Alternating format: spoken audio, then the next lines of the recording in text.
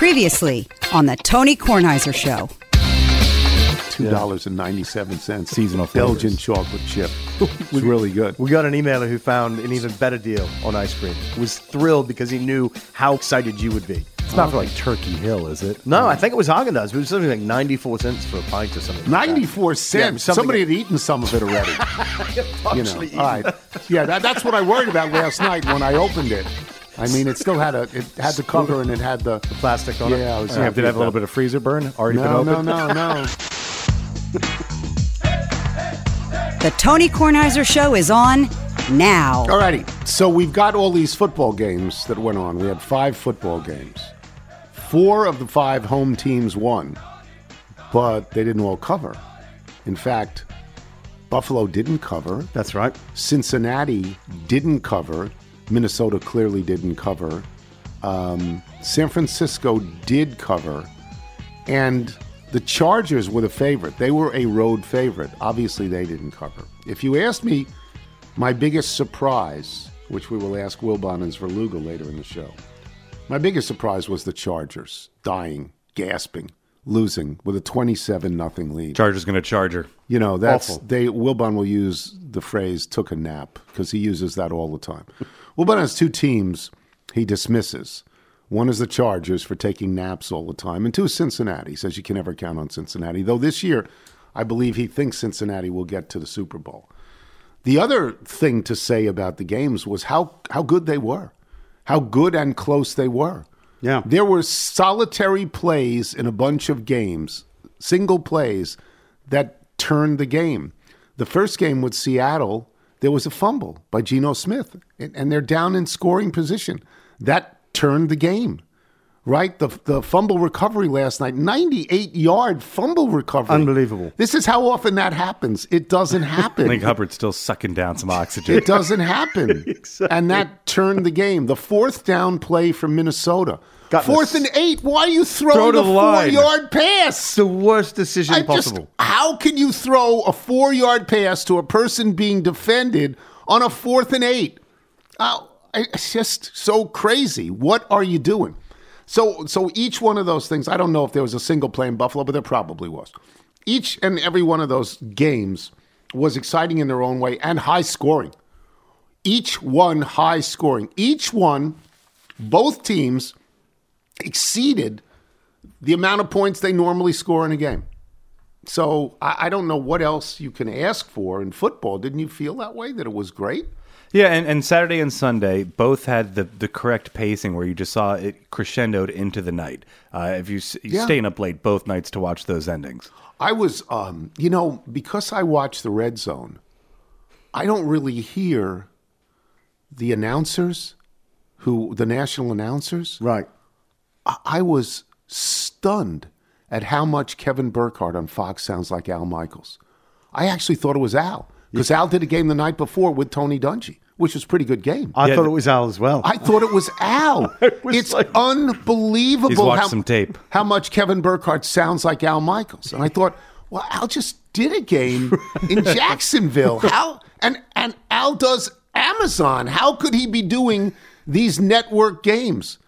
Kevin Burkhardt's good. Yes. I was not really familiar with his work. Again, when you watch Red Zone, you get bits and pieces of the announcers, but they're not important to it. They're not important to it. The visuals are much more important than the audio parts of those games. And then they go right back to Scott Hansen. So, wow, I ought to call Al today and say, do you know Kevin Burkhardt has stole your voice? It's really remarkable.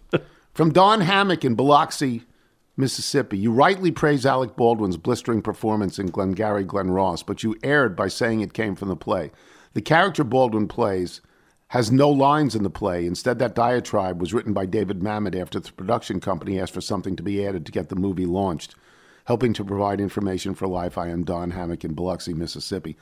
I knew that. I thought I had said that Mamet created that character for the movie. I guess I didn't say it, but I have been aware of that for a long time. We have so many emails on things that dogs eat and dogs singing. Dogs singing. Yes, Oh. we have so many. There's a treat. I'm not sure if you looked at the pile of papers I Yes, gave you. apparently I am singing today. Yes. From Nick Milkey in Montgomery, Alabama. Hey, Grandpa, since it appears that the new game is what is your Chuck and Roxy number? It's just wonderful. I wanted to chime in to let you know that I was episode 161. It was lovely getting to talk with them about my personal littledom, and they even let me talk way too long about my own podcast. Speaking of podcasts, now seems a good time to ask if my show, Podcast of the Wills, can be the official Star Wars podcast of the Tony Kornheiser Show. Thanks, I'll hang up and listen. Also tell Nigel we'd love to have him as a guest. And please also tell Josh Moon to eat it. What do you mean, an official podcast of Of the Wills? of Star Wars? Oh, yeah. Yeah, I'm sure What, is this what he does? Nick, is this what you do? You do a podcast on Star Wars over and over and over? You do a podcast on getting discontinued ice cream. I don't do a whole podcast on it. I don't know. You got a lot of run out of socks last week. When he says, yes, we did. Oh, wonderfully. I think when he says Star Wars, I think the entire Star Wars universe, not just that one movie. From Abdul Aziz. Hi, Uncle Tony. You always say, Abdul Aziz, by the way, this is not probably the same one, but Abdul Aziz was a basketball player for the Rockets for a long time. Oh, really? Maybe it's the same one. You always say your cardiologist doesn't want you to shovel snow. But isn't it in his interest that you shovel a little bit, get short of breath, and go in for a quick angioplasty or something? You know, just a little workup. How else is he going to get some of that sweet Cigna money? That's pretty funny. From John Palmer in Minneapolis. You think Baylor University would ever consider changing their mascot to the Marmots? I guess I don't know. They're marmots? Marmots. I yes. guess I'd never heard of them. Marmots. So I thought they were marmots. Like more mots. Like give me applesauce. Like more mots. What do you think? I don't know. Here's another one that I like. Oh, also, Eric Londergan, you know, the cartoonist? Oh, sure. Who lives in Boston? He says, to quote you on your most recent show, Top 10 is really good. The context, of course, was Mr. Tony Beeson, who sits in the number 9 guest slot on the Loyal Littles podcast. Not to brag, but I was number 4. Oof. I think this is a pretty good slot considering I'm not a jingler. I don't run a winery. I never got married at Chatter, and I'm not Claire Natola. My stock and trade among Loyal Littles is drawing cartoons, which is a pretty strange thing to be known for when talking about a podcast, a medium which isn't exactly known for its visual content. And he sent a cartoon to Tony Beeson. And sent a copy of it to us, and Tony Beeson sitting at a piano. It's Oh, the like Linus Schroeder. thing. Or is it Schroeder? Schroeder was the pianist, See? I believe. It's beautiful. Oh, that's it's great. lovely. Yeah. It's Eric London. I didn't know that they went in order. They don't go in order of import, do they? No, I just think it's but if you were early, I think that's a huge status symbol. If you, single digit. Yeah, this is like holding on to your area code with an old phone number. From Matt Malusa in Quakertown, Pennsylvania. Never giving up that 202. When I get my Butcher Box steaks, what setting should I use on my Revolution toaster? That's funny. Medium rare. Yeah. That's funny. Here's another one I liked. This is from Frank Kelly in Scituate, Massachusetts. With one last, I hope I've got a million DA moment from the 70s. It's a Friday night, and I'm playing Junior B Town League hockey. Basically, it's for guys who love the game who aren't good enough for the high school team. Scituate is playing Randolph. You know where these things are, right, Randolph?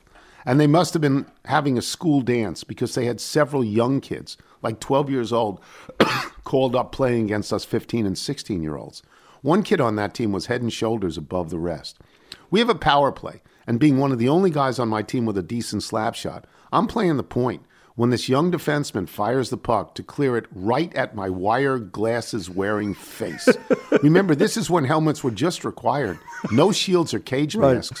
What do? Duck? Put my glove up in front of my face? No, I raise the shaft of my Bobby Orr model Victoryville wood hockey stick, which deflects the puck centimeters away from my eyes. It's been 50-plus years, and I remember that like yesterday. And who was that stud 12-year-old defenseman? Reginald's guest at last week's get-together at the National Zoo, Rod Langway. How about that? Isn't that fantastic? Rod Langway.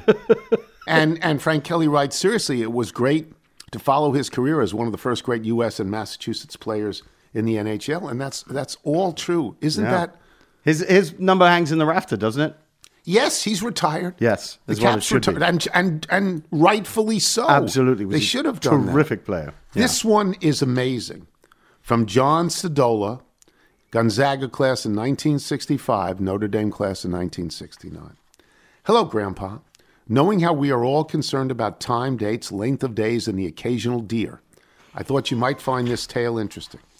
On December 31st, 1899, please remember this date, December 31st, 1899, Captain John Phillips, not that John Phillips, not the icky one, not that John Phillips. Captain John Phillips was navigating the passenger cargo ship SS Warramoo when his crew informed him that they were approaching the equator. Captain Phillips had his navigator double-check their position and then adjusted the course and speed of the Warramoo so that exactly at 12 a.m., the ship lay astride the equator at exactly the point where it crossed the international date line. The forward part of the ship was in the southern hemisphere and in the middle of the summer. The rear part of the ship was in the northern hemisphere and the middle of the winter. Half of the ship was on 31 December 1899, while the forward half skipped a day ahead into 1 January 1900. The ship was therefore not only in 2 different days, 2 different months, 2 different years, 2 different seasons, and 2 different hemispheres, but also in 2 different centuries, all at the same time. Now, my life is richer for learning this. Isn't it? Yeah. Now, most of you thinking, oh, he's a crazy old man. And that, both things can be true. But my life is richer for hearing that, don't you think? Isn't that unbelievable? Isn't that cool? That's amazing. One more from Tyler Etchenkamp in Lincoln, Nebraska. Dear Dr. Tony, I started listening to Wednesday's episode of the pod on my way home from work, and when the conversation turned to the price of Haagen-Dazs ice cream, I knew what had to be done. The cost of a 14-ounce tub of Haagen-Dazs coffee ice cream is $3.98 in Lincoln, Nebraska. We do not have a Safeway in Lincoln, so the local Walmart had to suffice. That's a good price. Seems like a fair price. $3.98. Yeah. That's a lot less than it is regularly in Washington, D.C., when it's upwards of $4.50 and sometimes $5.79. Right, Michael, recently? Yep. $5.79. So it's a long trip to Lincoln, and I don't know how I'd keep it frozen. Well, we need some dry ice for sure. Got to get you a Yeti. Yeah. Those Yeti, you see Yetis Hundreds everywhere. of dollars. Are they really? Oh, yeah. For like a Really? cooler that you would fill for a weekend trip. Oh, sure. Hundreds of dollars? Yeah, I just have Like that's the Rolls Royce of coolers? Sure, but then it gets the molding of it so thick you can't even put anything in it. Well, then what's the point of having it? It's a brag tag. Yeah. Put it on the back of your truck. It's brand new. There's the Yeti. There you go. Okay. No, I didn't know The that. amount of brands that have come out to look almost like a Yeti, that's the true power. Well, yeah, you see them all the time, but they're not Yetified, right? They're not Yetified. They're Arctic-fied. Is Arctic a brand? Arctic is a brand. RT. Igloo always used to be a brand. Oh, Igloo's sure. still a great brand. Yeah. I think I have one of the Yeti, drinking. Yeah, the tumblers. Yeah. Those things are extraordinary. You think, oh, that's They like keep it $15. cold? Oh, keep it cold for days. Keep it cold, yes. Get out. They did the Decades. ratings for these coolers. Like, Yeah. let's say you For want to go on a days? let's say you Yeah, want to go it's on a amazing. weekend trip in the middle of the summer in the desert. This will keep your ice frozen for up to 5 days. Yeah. Like, Oh, this sounds like such a great gift for Chan. What a bragging moment for Chan. Keep it cold for 5 days. yeah, or Get hot, out there depending- on number depending on your 3 pleasure. 2 days later and say to the people you're playing with, hey, it tossed me a cold how one. about this? Still got my ice. All right, we'll take a break. Michael Wilbon joins us when we return. I'm Tony Kornheiser. Check out our new NBA show, Beyond the Arc, part of the CBS Sports Podcast Network, where you can find me, John Gonzalez, NBA insider Bill Ryder, and Ashley Nicole Moss 5 days a week talking all things NBA. Whether you're looking for insightful discussions, upbeat commentary, breaking news, interviews, or coverage of all the biggest stories in the NBA, our new show is the place to be 5 days a week. Download and follow Beyond the Arc on Apple Podcasts, Spotify, and wherever you get your favorite podcasts. This is the Tony Kornheiser Show. Tony Kornheiser Show. Stan Udy sends this in, and he writes, longtime listeners sometimes email, but first jingle submission. I respectfully submit the work of Saratoga County Deputy Sean Lyons in 2 of his original songs. Words cannot describe the respect from this public servant, musician, and now member of our family. First meeting was by chance, both of us performing our respective duties. The next was his newly introduced acquaintance to my goddaughter, Devin, and then as a musician performing throughout the Capital District in upstate New York. That's just wonderful. that people do this, and Yeah. they sing so well. Sean Lyons, and this is called I Saw the Sunrise in Your Eyes, and it plays in Michael Wilbon. Let's go in chronological order, because I thought, and I'm sure you would agree, every game was really good. Every game turned out to be really close, almost, and every game was a lot of scoring and turned on very specific plays. Seattle was right there for a half, and it's a divisional game, so you're not afraid. If you're Seattle, you're not afraid of San Francisco. If you're Baltimore, you're not afraid of Cincinnati. If you're Miami, you're not afraid of Buffalo. Mike knows this. You can't stress this enough. You're not afraid of teams in your division. But Seattle was right there with the 49ers for half, didn't you think? No. No? I agree with everything else you said. No. I just thought the fluke play that The fumble? the 49ers had, it sort of created a false closeness. I watched that game on the train on Amtrak coming from New York. I had been up there Saturday afternoon. We had a early afternoon show for Countdown for basketball. And I thought that was going to be a blowout. No, it wound up. Tony. It had tense moments, which is more than I thought that game. Me too. It had tense moments in the third quarter, and then San Francisco said, "Okay, let's stop screwing around." That's right. And that was that. And so that once they scored the go-ahead touchdown after they were down 17-16, I was like, "All right, that's it. I'll watch it." Because that's part of the reason I took the train, so I could just sort of have some dinner, sit there and watch for 3 hours plus on my 3-hour plus train ride. But then everything else was close, and I arrived at Union Station right at 8:00 and took a train out to the Ritz-Carlton at Tyson's too to meet Cheryl and two close friends. Right. And I watched that game in the restaurant there, the restaurant bar. We watched the second half, and oh my God, I was not expecting. There's no way you're expecting to see that come back after it's 27. So let's go to that. The suspense started. Yeah, let's go to that, because, I mean, my comparison of Purdy to Joe Montana is crazy, and I'm not even going to bother to do it, although Purdy's good. Brock Purdy's good. He's better than you think the last pick in the draft this year is going to be. He's a good player with great stuff around him.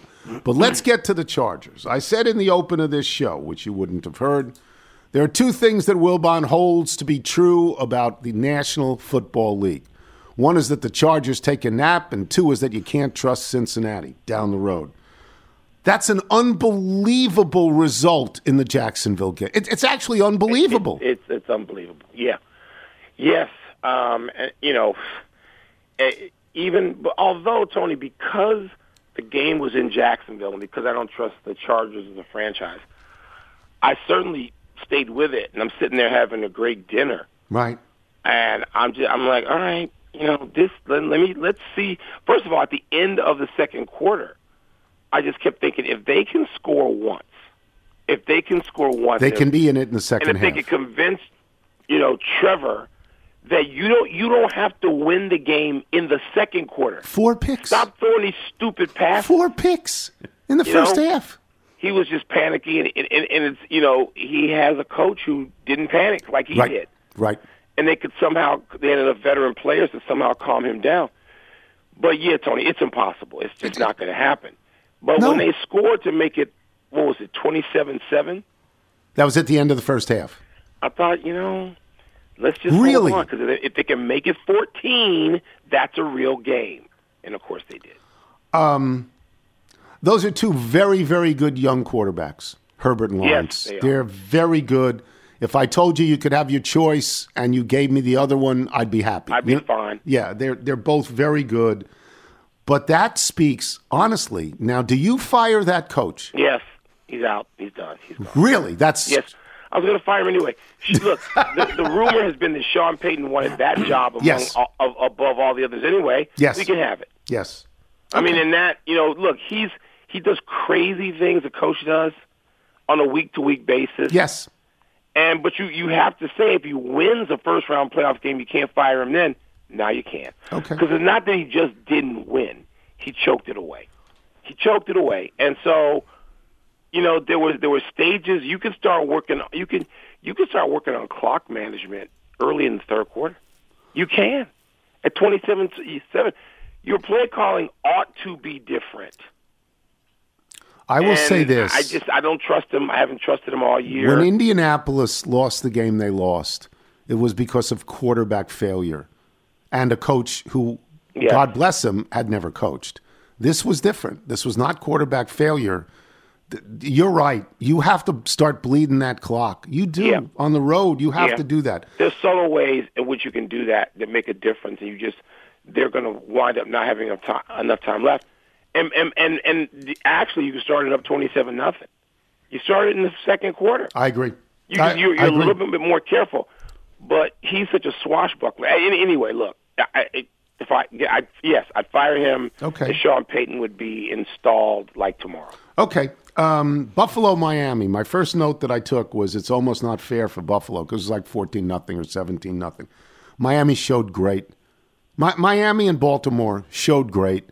They don't have first-string quarterbacks. They kept it close. I'm going to go back to this point again and again. Division teams not scared, right? Not scared. Yeah, which is the problem for the Philadelphia Eagles this Sunday, Giants Saturday, is that they play the Giants for the third time. That's right. Yeah, it's a division game. Division games are difficult. I thought, Tony, I was a little bit more critical of Buffalo. I thought Buffalo.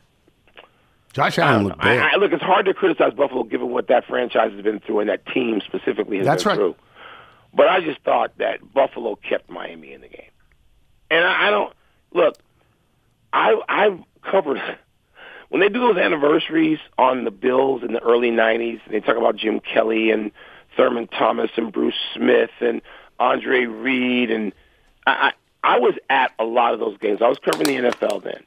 I spent a lot of my time in Buffalo. I'm sitting there watching the game with Matthew, and he says, "Dad, why do you say it's not even cold? It's 29 degrees." I'm like, "Hey, it's not the DMV."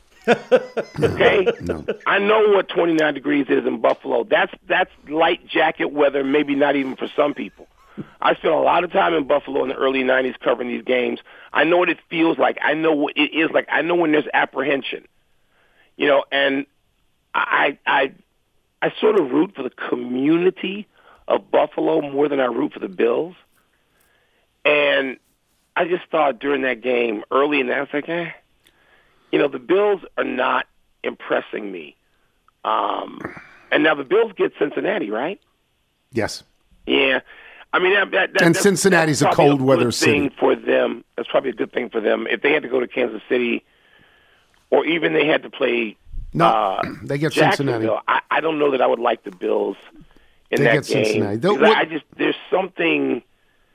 There's something not great about the Bills, even though they have the talent to be great. I don't know that I want to blame the coach, but I'm not blaming sure the coach, Tony. But there's something that is lacking for them to me. There is the frustration I had in that game is Miami couldn't get to the line of scrimmage, like 6 different times. Yeah. They had penalties called on them because the clock ran out. That's why I'm not full of praise for Miami. And they were plucky. They were. But that's all I'm giving them.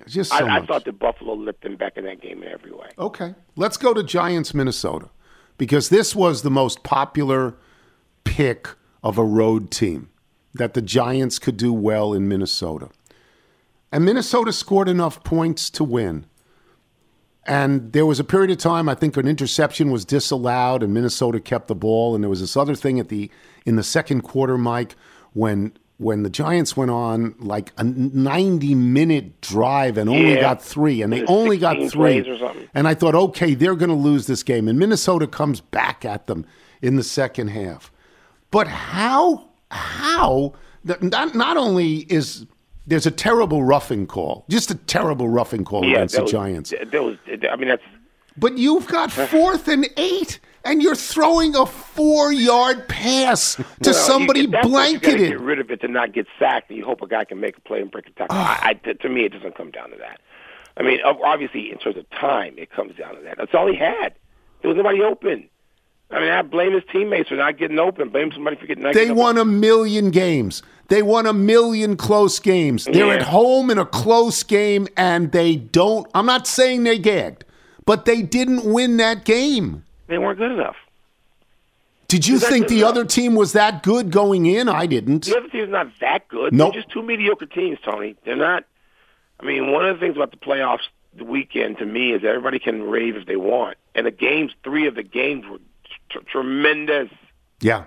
But I'm not looking at those teams thinking any of them are any good except Cincinnati coming out of the weekend. And Cincinnati nearly took its nap. They needed it. And nobody covered themselves in glory except San Francisco did. Well, yeah, San Francisco. Well, and of course Jacksonville by coming back. Yes.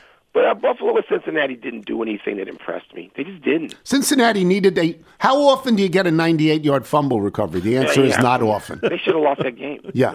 At home. Again, 2 reserve quarterbacks on teams that when they are out there don't score at all. Baltimore, without Lamar Jackson, scores 12 points a game. They were good. Really good, and they pushed them. Division. And they're in position to certainly go ahead by 7 in that game and make Cincinnati do something that, historically Cincinnati doesn't do. That's right. They've done it like 3 times in their history where they get to the Super Bowl, and, they've done that, and good for them. They're still alive. And I still, I've been saying, like you, San Francisco, Cincinnati, one of those teams upheld, justified that faith during the weekend, and one did not. I really do like San Francisco. Yeah. I just look at them. I know he's an impossible rookie, like the last guy picked. And the first 5 or 6 passes, he looked jittery, which is to be expected. Look at all the people who were playing in their first playoff game at quarterback, and they all looked a little jittery. The surprise for me, and I'll go to your point about Buffalo, is that Josh Allen's been a great playoff quarterback. And he had 3 turnovers on his own that all led to points. Yeah, he looked like he was nervous.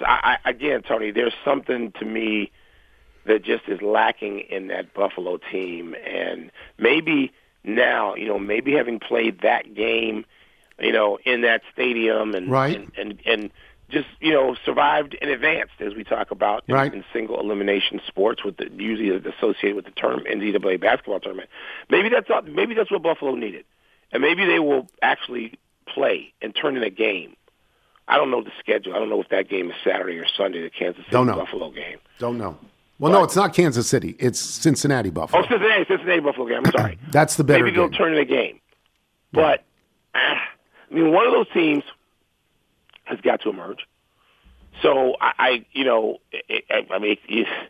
a 50-50 chance that since Cincinnati wasn't very impressive and probably should have lost that game, certainly should have been behind. Yep. It certainly should have been. And was it Chris Collinsworth who was great saying, you can either try to go over the top and then you spread your offensive players out. But when you line up 2 people behind them, you're going for the push. And in that case, you're not jumping up in the air. That's right. You're going for the shove, that push now at the goal line that used to be illegal. And so Cincinnati and Buffalo, to me, were just not impressive. They won, but they weren't impressive. It's Sunday at 3 p.m. next week, Cincinnati and Buffalo. Okay. And everybody will watch that. That'd be the early game. I guess I'm not alone in this. This push stuff, I thought this was illegal. No, it was illegal. When did they change it? Gradually, over time. They've decided it's exciting, and it is. They're not going to call it, and so they don't.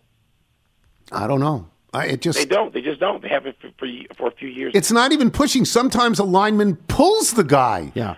It's assistance. There was no assistance like that. You had to be. The pile could move because you were blocking or attempting to block an opponent. And that's how it moved, and now they don't. Now it's tug of war. This is as of 2006. Yeah, it's like 2006. Pushing and pulling. Pushing and pulling legal in 2006. Yep. I will say it's fun to watch, but it doesn't. That's why. Yeah. In the never-ending quest to make something fun for television, which is what every sport. That's right. Except soccer tries to do. That's what we got. Yeah. All righty. All right. I'll talk to you later. All right, Tom. Michael Wilbon, boys and girls. We'll take a break. Barry Zerluga will join us. We will talk football and all the same games because every single game was great to watch. I'm Tony Kornheiser. You're listening to The Tony Kornheiser Show. The Tony Kornheiser Show. Once again, this is Sean Lyons as a Saratoga County deputy in Saratoga, New York. This was sent us by Stan Hudy, maybe, Hudy. Over the past year, Sean has impressed me as a superb musician, but mostly as a truly caring human being, taking in my goddaughter Devin and our 2 children into his home. There may be no better public servant I've met in my life than Sean Lyons, and his ability to perform weekly acoustic sets brings joy to his fans, his newfound extended family, and of course to Devin. This is called Daddy's Not Coming Home, which you don't want to associate with a deputy on some level. No. So let me not read too much into that title. Michael, if people like Sean Lyons want their original music showcased here, how do they go about it? And just your music by emailing it to jingles@TonyKornheiserShow.com. We appreciate all the music. We absolutely And you can do. listen to it at the end of the podcast, and it's better than us. It is honestly better than us. Barry Svrluga joins us, and we're going to recap the games as we did just now with Wilbon.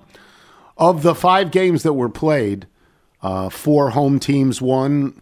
A lot of favorites actually didn't cover. I mean, there was like the Giants covered in the Minnesota game, Jacksonville covered in the Jacksonville game, Miami covered, Baltimore covered. So, who covered? San Francisco was the only favorite to actually cover. We have another game tonight. What's the biggest surprise, Barry, to you of all the games you watched? Well, if you told me Friday that the Jags beating the Chargers was going to happen, I wouldn't have found that particularly surprising. How about that way? Only at halftime of that game that the Jags would beat the Chargers, I would have been pretty stunned. I think not that the Giants beat the Vikings, because I think the Vikings were pretty fraudulent with their record, given, you can argue about, they won all these close games, so that means they're resilient and they know how to win in the clutch and all that kind of stuff. Or you can say, there's some luck involved. What I found surprising there was that Daniel Jones just looked like a player worthy of the 6th pick in the draft and that you build your franchise around. And I think to some extent, as Brian Daboll's debut season is an unmitigated success, that the question has been, for this guy who built Josh Allen into a star, did he have the right guy in place? And I think now whatever happens in the next game at Philadelphia, it's hard to envision the Giants going forward without Jones right now. So I think just that's somewhat surprising to me. And honestly, I thought the Bengals would win, but I thought they'd win by 2 touchdowns. Me too.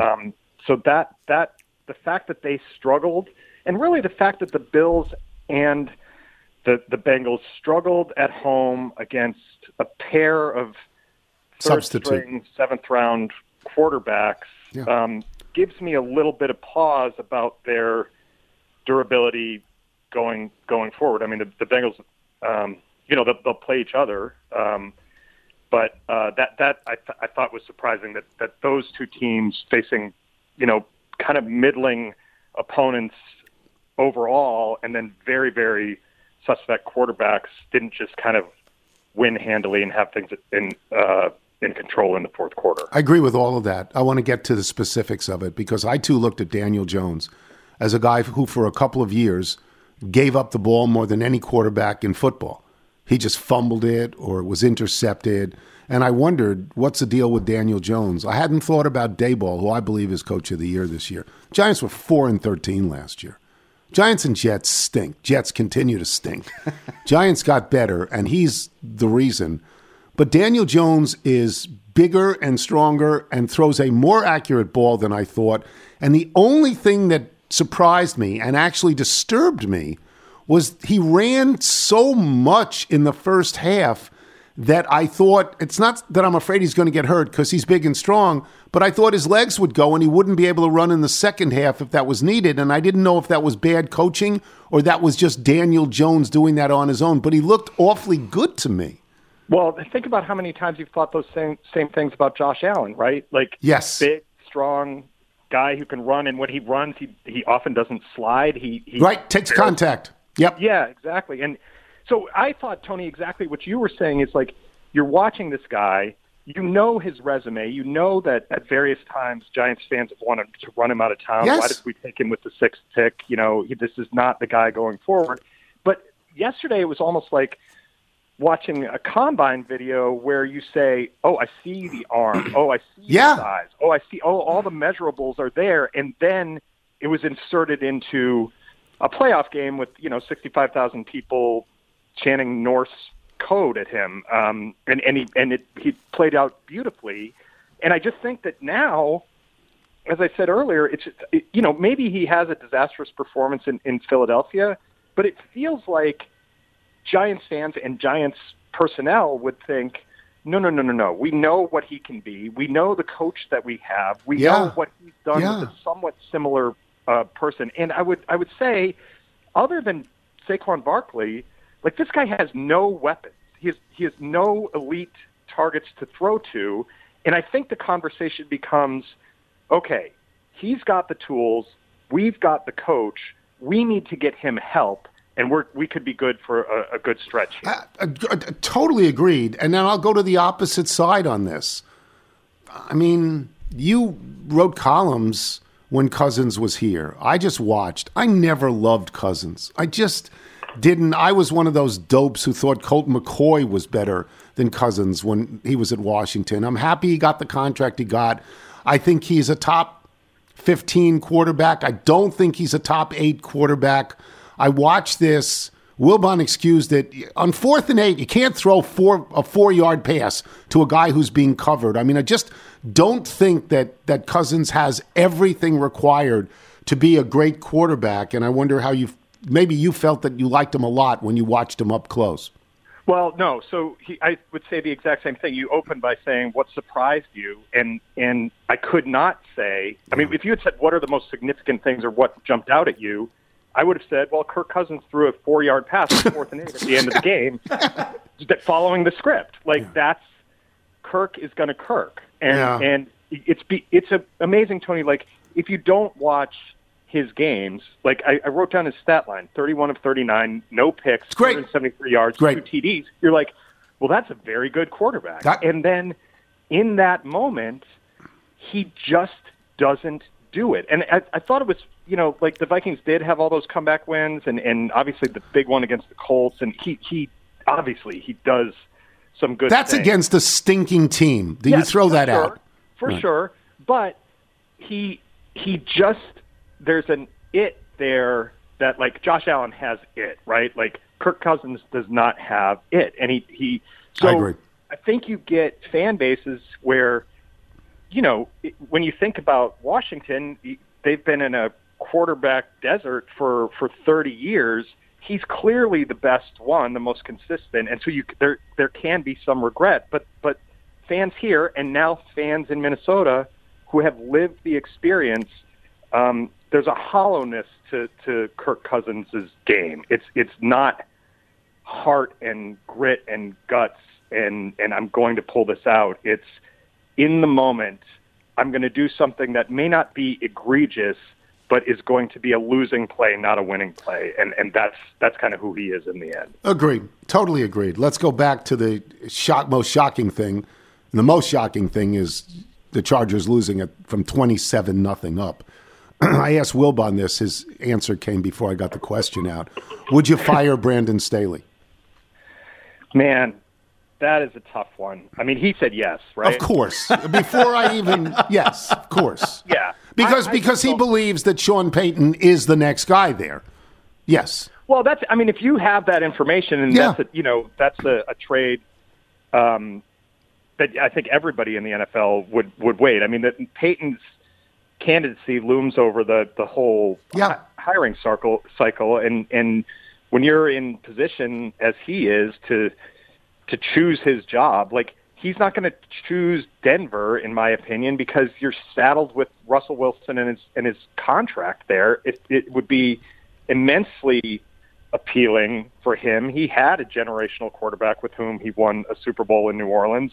You have one sitting right there in Justin Herbert, despite the comeback the other night. I mean, I'm not a guns blazing for Brandon Staley person, but if you ask me, would I rather have Sean Payton or Brandon Staley coach my team, I think that's a pretty easy answer.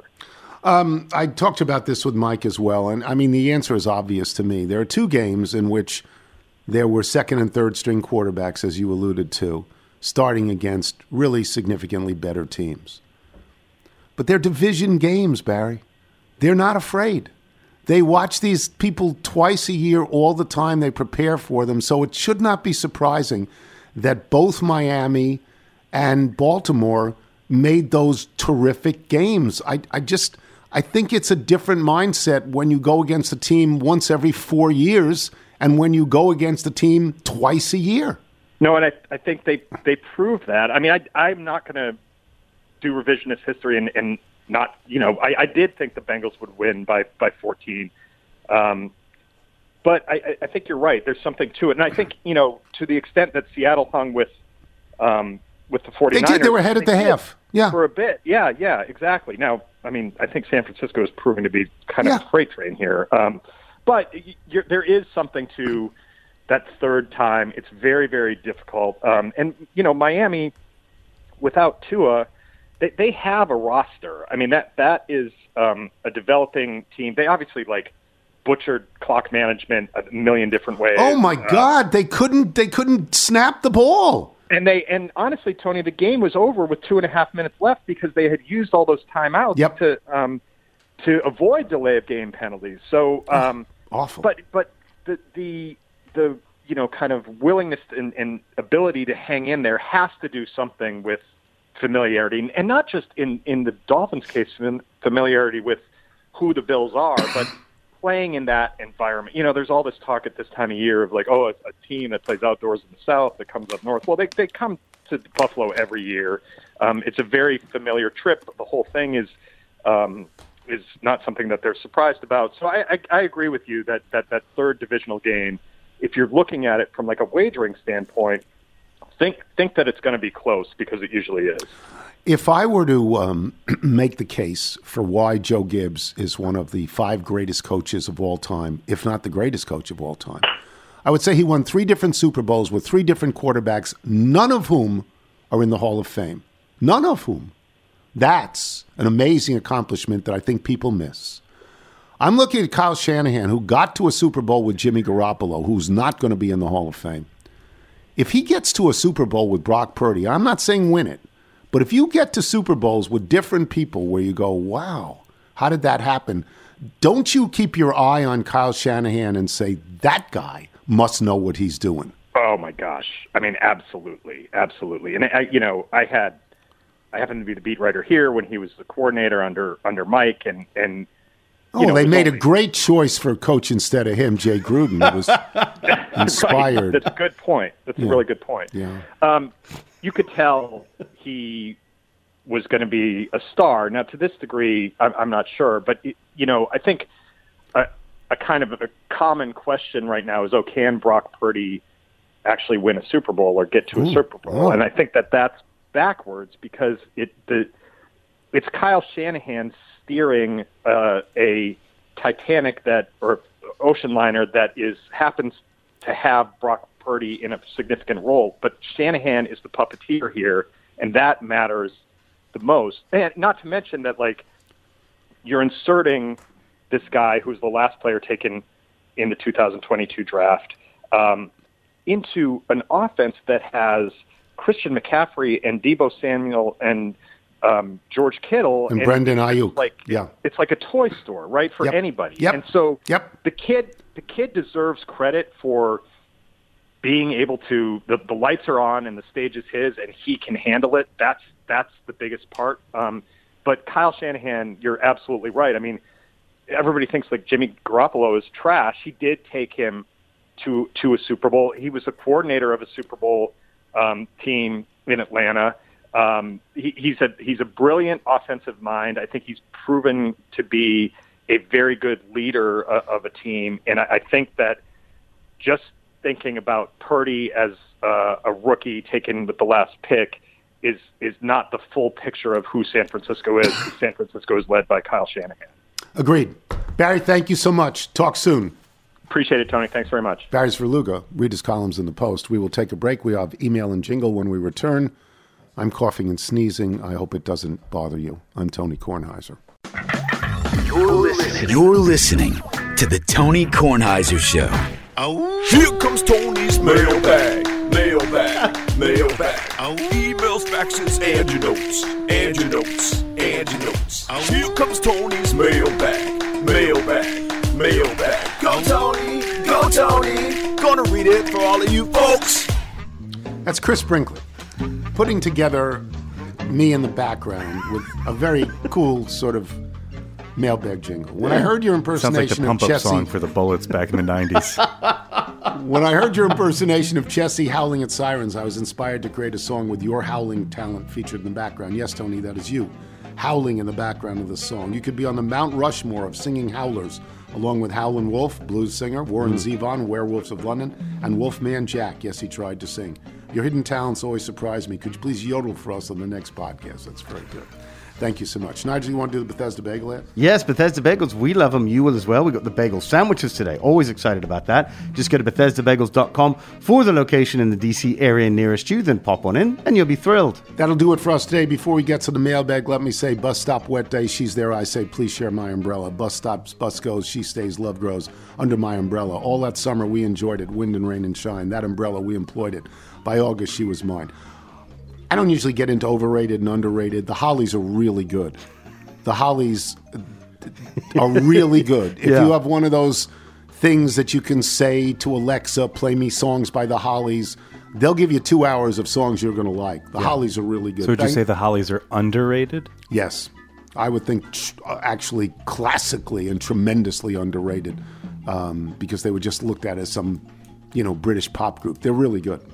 And their songs are varied. Yes. Their songs are really varied. Thanks to our guests today, Michael Wilbon, Barry's Verluga. Thanks to our sponsors, Rocket Money and Simply Safe. Remember, you can listen to us on Apple Podcasts, Spotify, Google Play, and Odyssey. If you get the show through Apple Podcasts, please leave us a review from Ryan Coyle in Charleston, West Virginia. I hope I can shed some light on the situation with Haagen-Dazs ice cream.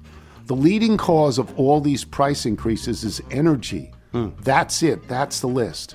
Companies that produce any item, such as your beloved ice cream, are simply passing along their high electric and gas bills to the consumer. In addition, the cost to transport products remains high as the cost of diesel has not gone down as much as gasoline, although it has dropped to a degree. So as long as your home's utility bills are high, mine are astronomical. Yeah. They're astronomical. Yep. I can't believe how high they are. And you see high diesel prices at your neighborhood Sheetz. You'll continue to see high prices in the grocery stores. I hope this helps to answer your question. P.S. Is this information correct? Maybe. Am I qualified to provide an answer? Probably not. It's great. It's great, though. Sounds Sums up the show. It's a great question. Paul from Lindsay, Ontario. Last weekend when I was grocery shopping, I came across 4 different flavors of Haagen-Dazs. Chocolate, strawberry, coffee, and vanilla bean. All 4 were on clearance for 94 cents each. Gotta be a problem. I quickly grabbed 3 of each and checked out. And sure enough, I ended up paying $11.28 for 12 Haagen-Dazs. I figured you'd love to hear about the steal of the year. Yes. Are they discontinued? Is that it? How did clearance on ice cream sounds so terrible? Yeah. It sounds like if I eat this, I'll die. It sounds like it might been be tainted. contaminated. Liz picked up some Talenti yesterday. I wonder what your thoughts are on that. I don't know what that is. Oh, it's like the Italian gelato sort of ice cream? Yeah, it's very good. No, I've never heard of it. Very good, yes. From Glenn Petrie, not Dish, maybe it's Petrie. Yeah, Laura Long Petrie. time, first time. When I heard you reading the letter about Hojo's, I was flooded with memories so thick I had to brush them away from my face. Like you, I was born in Long Island, New Hyde Park. Bob Avellini, born in New Hyde Park. And my family would frequent the Hojo's on Jericho Turnpike behind the driving range. In 1965, when I was 10, we moved to Dallas. We were in culture shock due to tremendous differences in dialect, clothes, food, etc., and yearned for something familiar. My father decided that Hojo's fit the bill and would take the family to the location near SMU every Friday for fried clams. At the end of each meal, my mother would purchase a quart of coffee ice cream to go, God, you're my family. Always looking for a good bargain, she noted that there was a special promotion if you mailed in the container lid. Yes, physically put it in an envelope and into the mailbox, the company would send you a coupon for a free quart of ice cream. However, the company did not require a receipt nor put a limit on the number of free coupons one could receive. Loophole. That meant that you could send in the top from the free quart and receive another coupon ad infinitum. My mother took advantage of this offer for nearly a year, and it has been passed down in family lore like the miracle of loaves and fishes. Thanks for the years of laughter, but it's the cherished memories that you and the Littles share that touch me to the core. Isn't that nice? P.S. I have a doctorate too, however, it is only in biochemistry. Wow, that's not real. From Mark Feiner in Greenwich, Connecticut. Are we doing Howard Johnson's emails? In 1980, I turned 8 years old. And for my birthday, my parents took 3 great friends and me to the Hojos in Middletown, New York. I know Middletown, New York very well. For lunch. That was it. No great zucchini, not even a mediocre one, just lunch. I didn't like cake as a kid, so a hot dog and Howard Johnson's famous peppermint stick ice cream were what I craved. I'll never forget the look on my mother's face when one of the guests, Sean Quigley, cleared his throat and ordered a steak medium well for his lunch. I lost track of Sean several decades ago, but I'm sure he's doing very well these days as an executive at Capital One. That's brilliant. It's just brilliant. Just brilliant. From Charles Warren in Fort Smith, Arkansas. I love when you reminisce about your summer camp years. It takes me back in time to my fond experience at Camp Work the Boys outside of Fayetteville, Arkansas. My dad was an elementary principal with summers off. He was also a wannabe cattle farmer. My summer camp included me and my younger brothers, Bill and John, enjoying these activities. 5K barbed wire fence building, wood cutting and log splitting, dawn and dusk cattle feeding. For lunch, we ate sun-bathed bologna sandwiches and drank creek water. On Fridays, we enjoyed recreational swimming at the snake-filled river. We swam in tennis shoes to avoid broken glass because the Marley family shot beer bottles they threw in the river upstream. The end of camp culminated in a calf castration ceremony where we all sat on each masculine calf while Dad did the cutting. There's no prouder moment than when your dad hands you the knife and says, "You can do this now. You're a man." Every time you talk about summer camps, a tear comes to my eyes, and I think this show stinks. From Drew Malloy in Honolulu, Hawaii. So, Mr. Tony, what's the deal with the picture of you on a boat on the PTI set? You standing in front of the lifeboat, smiling happily. It looks like you're about to join Brody and Hooper on Quint's boat, the Orca, to go hunt Jaws. The month before, you had a newspaper article up of a picture of you next to a World War I era biplane. You were dressed in full pilot regalia. What's next? Are you going to have a picture of you running the Bay Bridge Run? This is not the Mr. Tony Littles, no.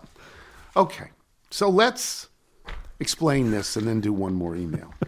That is a picture of me on a boat, a tall ship called the Christian Radich, a Norwegian tall ship that in the bicentennial year of 1976, around July 4th, sailed into New York Harbor from where it started in Newport, Rhode Island. I sailed on that ship.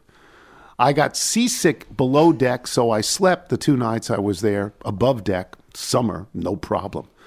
And that's a picture that someone took of me and gave to me on that boat, and I'm thrilled about that. That is now almost 50 years old. Yeah, that picture, and it makes me happy. Nigel, you love that picture. Love that. Well, I remember the tall ships. Remember when we sent those over from Europe for you all. And you wrote a piece. Was it in the New York Times? That over your right shoulder is on the New York Times on the wall. There you go. Front page, A1, baby. I recommend New York Times, July 5th. 1976. Because the crewmen were all kids, right? All kids. It was a training ship. Yeah. All kids. All Norwegian kids. Yeah. Yeah. Very cool. Jay Stockslatter, Lancaster, New York. Dr. Tony, this is the second time I have written as I am still a newbie with many ongoing questions. I drove from Buffalo to the Syracuse Mets game for Lacheserie night and still don't know why. But it was so much fun. The connective tissue the show brings to many is amazing. And I was immediately transported to myself as a 10-year-old when you talked about gold toe socks. Have I given you the money for those? Yep. Oh, yeah. I gave you 20 today. It's going right into the bottom to get to the crew socks. When I was 10, my mother gave me $10 to go buy white gold toe socks at JCPenney's. I hopped on my purple banana seat bike and rode to the store. However, instead of buying gold toe socks at JCPenney's, I spied the famous Farrah Fawcett poster we all know too well. I hatched a scheme where I bought the poster and still had money left over for a very small can of gold-colored paint found in the crafts section. I rode home, put the poster up immediately, and went to work painting the toes on 6 pairs of white tube socks. It didn't work out well as I was busted after she asked to see the socks I bought. Gold toe forever. All the best. It's just a wonderful email. If you're out on your bike tonight, everyone, as always, do wear white. But I still need a bit of milk, full fat, which I've warmed in the microwave.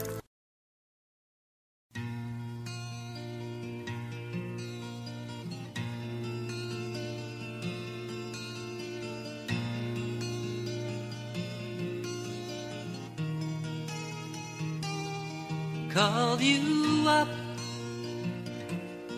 to see how your life has been. It's been so long since the time that we used to spend just holding hands. Oh, it would make me feel secure, but then I lost. When your love walked out the door, then I remember the night that I saw the sunrise in your eyes. And I remember the night that I saw the sunrise in your eyes. We would dance to an old familiar tune, same old song that broke this love in two. Yet we laugh, oh, we laugh until we cry, 'cause we knew someday this love of ours would slowly start to die.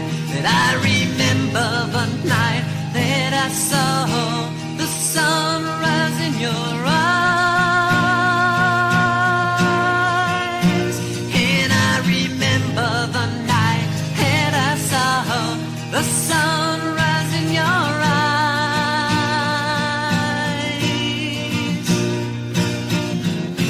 When you asked me if I still care, I told you feelings I could not share. Then you told me that you still love me. Now why can't you love me? But I remember the night that I saw the sunrise in your eyes. Oh, and I remember the night that I saw.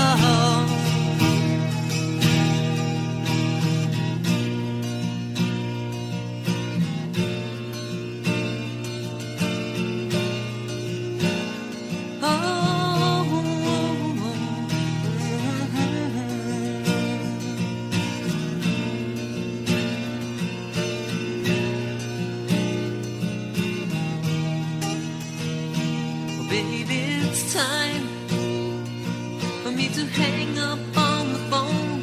Now go back just to living my life alone. I know you think that I never really care, but I can't tell you how I miss inside all the times that we used to share. That I remember the night and I saw the sunrise in your eyes.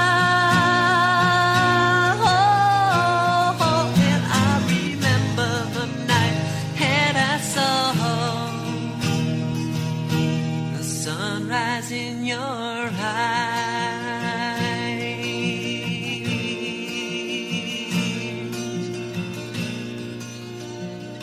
Oh, in your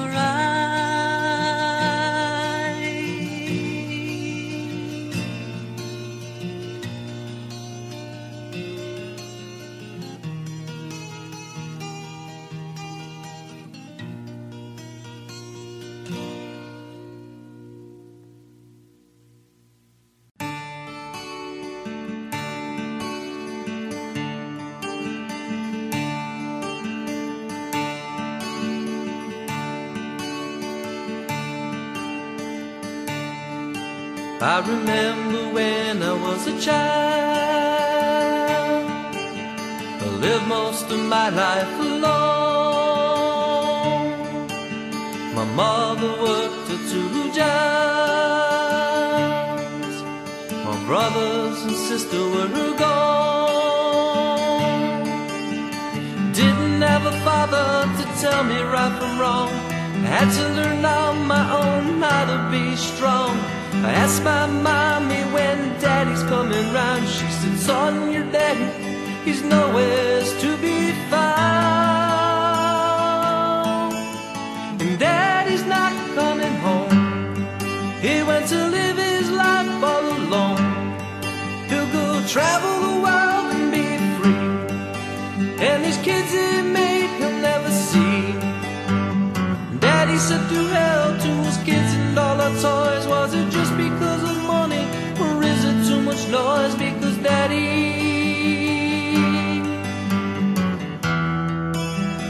Daddy's not coming home.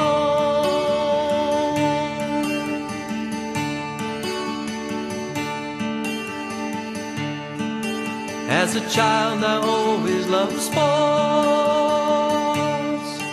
'cause it kept me far from the courts. See a child grown up without his dad,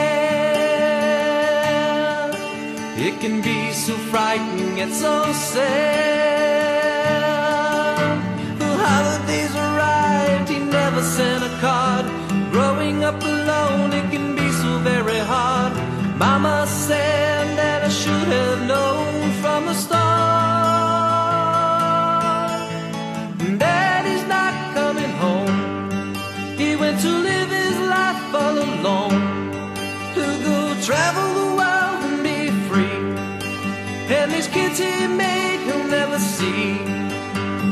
Daddy said to hell to his kids and all our toys. Was it just because of money, or is it too much noise? Because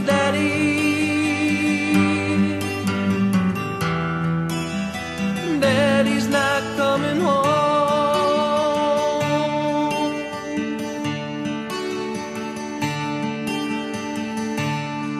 You see, now I've become a man. My mom did the best that she can. Yet if that man should ever come around, I direct him to the lost and found. Can't you see now you're someone I despise? You can see the hate, it's written in my eyes. You should be on your way, but don't you realize Daddy's not coming home? He went to live his life all alone. He'll go travel the world and be free, and these kids he made never see. Daddy said to hell to his kids and all the toys. Was it just because of money, or is it too much noise? Because Daddy